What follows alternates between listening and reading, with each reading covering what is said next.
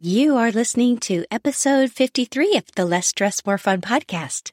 Today we're talking about playing the long game. You are listening to the Less Stress, More Fun podcast. I'm your host, certified coach Lisa Schwaller. Each week we talk about how you can rise above the stress of modern living so that you can focus your energy on what matters most. All right, let's get started. Hello, how are you today? Well, I have to tell you, it is very early as I'm recording. Usually I record a little bit later in the day when my voice is a little bit more awake, but I am playing the long game on my Saturday and thought I just was feeling like it's time to record a podcast. I want to pause for a moment and acknowledge that this is episode 53. And around the time that this comes out, it's going to be 1 year that the Less Stress, More Fun podcast has been in the world. I love that. As part of recognizing a year of having a weekly podcast, I thought it would be fun to talk about a concept that I use in my own life and one that I teach with the people that I work with. That's playing the long game. In the last episode, I talked about the 24-hour rule, and that's in the shorter term of whatever your commitments were, that you're not making changes or breaking promises to yourself inside that 24-hour period. But today, I want us to have that very large air traffic control view out of the top story of a tall building, the panoramic view of life. So I'm going to use this podcast as the example. This episode marks 1 year of podcasting. When I think about where my mind was a year ago, or even beyond that, when I was in the preparation stages, when you're starting a journey, there's a lot of trying to understand what it's going to be like, trying to understand if it's going to be worth it. I, like so many people that I know, and so many people who have been my clients, was trying to make the right decisions. Is this the right software? Is this the right microphone? And I was very unsure because I didn't have experience. I had never done anything like this before. My thoughts were very much looking into the future, seeing a big question mark and looking in my past and saying, I don't know, a lot of Google searching, a lot of asking for recommendations and advice. I think that's normal. When you don't know what you're doing and you're trying to prepare for a journey, you're trying to figure out what to pack. Then what I noticed is maybe around 6 months mark, I was thinking, this has been a half a year. How am I thinking and feeling about things? At that point, I had tried software and then found software that I liked better. I was experimenting with topics and length of time and ways to prepare. I have a whole process in ClickUp. That's the sequence that I take things through. And around, 4, 5, 6 months, it just started to feel like something that I do. Recording the podcast is just part of my life. And I decided from the beginning that I was just going to do it for fun, and I wasn't going to put a lot of pressure on myself or the podcast. I wasn't going to get too hung up in a lot of the technical details. The words are the powerful part, not whether I have the perfect acoustic panels or not, which I don't, because you probably can hear sweet dog Bailey is huffing and puffing in the office as I record this. It's more important for me that I show up to the mic and feel like I'm in the middle of this great conversation, instead of if it's technically perfect. At 6 months, I was beyond researching and optimizing. I was more into the process and how can I make this more streamlined, the logistics of it, so that the bulk of the energy is really in thinking about what I'm going to talk about and how I'm going to talk about it. And I love the research part of it too. That has been such a joy. Now, fast forwarding to the present moment when I'm recording this for you today, what are my thoughts about the podcast today? I love my podcast. I do. Every time I tell someone about it, I say, I love it. I listen to the episodes several weeks after I've recorded and published them, and I just love them. I love them. As an audience member of this podcast, I love it. And it makes it such a joy to think of content, to do the process that I go through. When I sit down to talk to you, it feels literally like I'm just continuing a dialogue with people. I do get feedback from people who've listened to episodes and find that so incredibly fun. My thoughts today are just, it's gone from, I don't know how this is going to work, to, I think this is working pretty well and it just feels like part of my life, to contentment and joy. And so that's the longer game of a year time horizon. When I imagine what I'll be thinking about my podcast in another year, I think it's going to be exciting in the next year to focus on growing the audience. I've been focused on showing up and having a good time, and I think it'd be really fun to bring this podcast to more listeners. One thing that I thought about in the beginning is, am I going to run out of things to say? And I think here a year later, it's like, no, I never run out of things to say. If you know me in my personal life, you know how true that is. There's always some new thought or a new way of teaching or something to bring, or I'll hear different things. I mean, so many of these episodes are inspired by trends that I'm seeing in the work that I'm doing with people.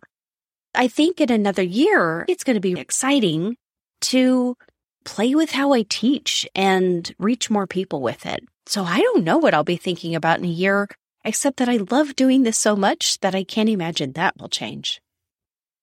One thing that I've learned from this reflection is when there's a change process in the beginning, there's uncertainty and it takes courage and vulnerability to do something like this. I remember telling a friend of mine, I get to learn in public. I get to learn where other people are going to see the fruits of my learning. It's such an interesting part of being in business. And whether we're in business or not, we all have that aspect of our lives to some extent, that other people are watching us learn and they're giving us feedback and we're calibrating. It's a very social thing to do experiments like this that are gifts to the world. And on the emotional level, my thoughts changed, but so did my emotions. It went from excitement and vulnerability and feeling maybe a little nervous or unsure to the frustration of problem solving and learning something new, like, oh, that didn't go as I expected. That low-grade irritation when you're figuring something out, to then I was optimizing my process. There were times when I started paying attention to how I felt as I was going through the process, like I like this step, this step, this step, but I notice I'm procrastinating on this step pretty consistently. What's going on there? Dealing with reluctance in certain steps of the process. And where I am now, it's pretty smooth. I don't have highs or lows around my podcast. I'm not at all self-conscious about what I put out, for better or worse. One thing to observe is when you're playing the long game, emotions over time, they change or smooth out. For me, things actually get better when they stop being exciting. If I think about like in romance and people are like, oh, I missed that exciting period in the beginning. I just reread Untamed, and Abby Wambach was talking to Glennon Doyle, the author, and they were newly in love. And Abby's like, I just can't wait for the next part, where it's not all rainbows and butterflies. And we really, really fall more deeply in love. And that's what I feel about any change project. There's the honeymoon period, and then that goes away. And that's when the commitment and the joy and the contentment, like there's such richness there when the excitement wears off.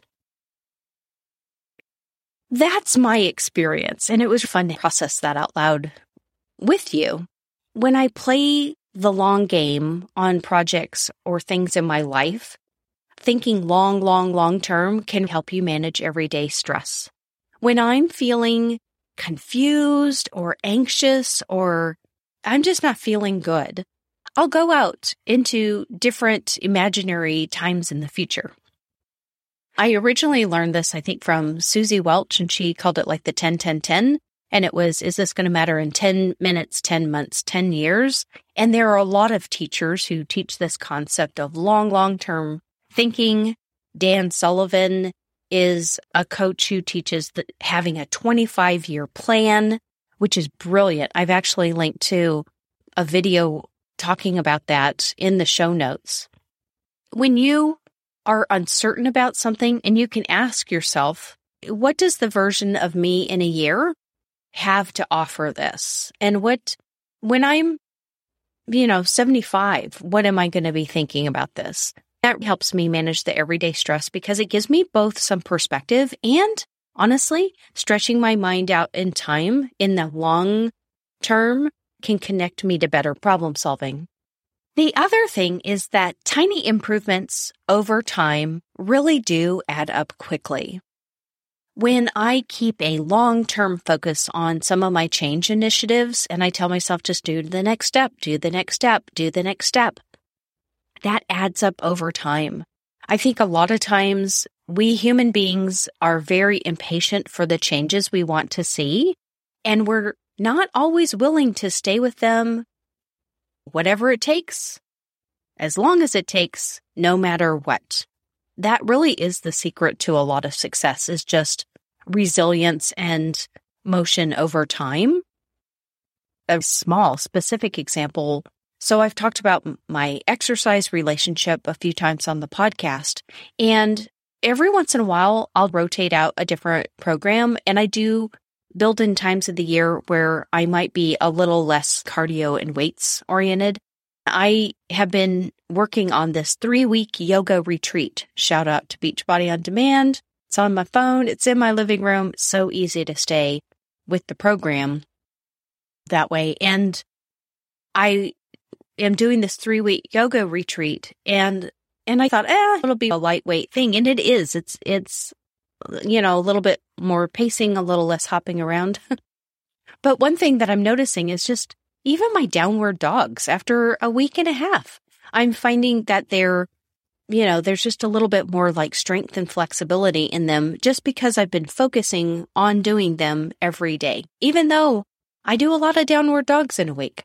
That's just a small example of improvements adding up over time. Finally, this is what I do thinking is astoundingly powerful. That's a lesson that I've learned about learning to play the long game, is when I'm just in that thought, this is just what I do. There's things in my life where I can't imagine not doing them. Whatever it is, like, am I a mom? Do I have a dog? Do I have a podcast? These are things in my life that I have and enjoy and create and nurture. And as I've reflected on the practice of playing the long game, if I decide to start thinking that thought earlier in the process, it's more likely to become part of my self-concept. So consider that if you're trying to set up a good habit for the long term, practice thinking, this is just what I do. This is just what I do. I record this podcast. It comes out every Thursday, no matter what. It's just what I do. I love it. I'm going to talk a little bit about suggestions for developing a good relationship with your future self. So first of all, please try not to be too aspirational or idealistic.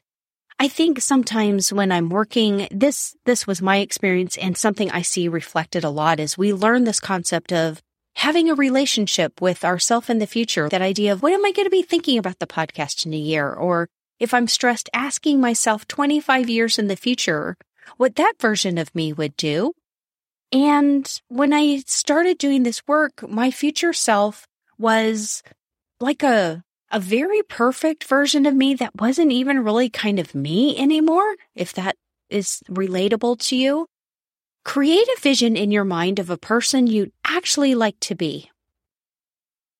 This is you. It will be you in the future. One way that helped me build a stronger relationship with my future self is that I started spending time with past versions of me. It's not uncommon for me to have a quorum of selves where I'll literally imagine in my mind's eye a 5-year-old me, 15-year-old me, 27-year-old me, seeing the consistency of the me that is me in all of those versions has helped me to know, oh yes, this is going to be part of me in the future. The next suggestion, spend time with the future version of yourself on a regular basis. Each week, I have a meeting with an advisory board, and they are all people who have never met me. They're my trusted advisors, even though we have never met in person. The last person that I ask my question to is me in 1 year. I have gone through periods every day with my own self-coaching that I coach myself every day, and I will sometimes choose a 1-2 week period where the whole basis of my coaching session is that it's a conversation between me and a version of me in the future. That is amazingly powerful. All I can say is please try it. Which brings me to this week's Coach Lisa invitation. I want you to look at your life and notice, where are you playing the long game, where you're building something meaningful for yourself over time, like maybe over months, years, decades? And where in your life are you taking shortcuts, where you're giving into short-term desires or wishes instead of thinking about what you want to create long-term? It can be such a joy to play the game for the long term. In the show notes, as I mentioned, there's the YouTube video about Dan Sullivan's 25-year planning process. There's articles on how to change behavior for good. One of the things that causes people a lot of stress is that they're trying to grow into good habits. They're trying to change some of their habits of thinking and feeling and the actions and behaviors they take, and they feel discouraged. They'll go for a while and then quit. That in and of itself generates a lot of stress. So there's resources in the show notes if you want to learn a little bit more from the scientific perspective, how you can play the long game and get what you want in life, enjoying the journey every day with all of its delights and frustrations, and still have your eye on the horizon. And with that, I think I'm going to take Sweet Dog Bailey for a walk, and we are going to see the sunrise over the horizon. Have a beautiful week. Thanks for listening. If you're enjoying what you're learning, I'd love to have you as a member of the Less Stress, More Fun community on Facebook. Join me there to continue the conversation from the podcast. Plus, you'll get access to things I share only with community members. I'll talk to you next week.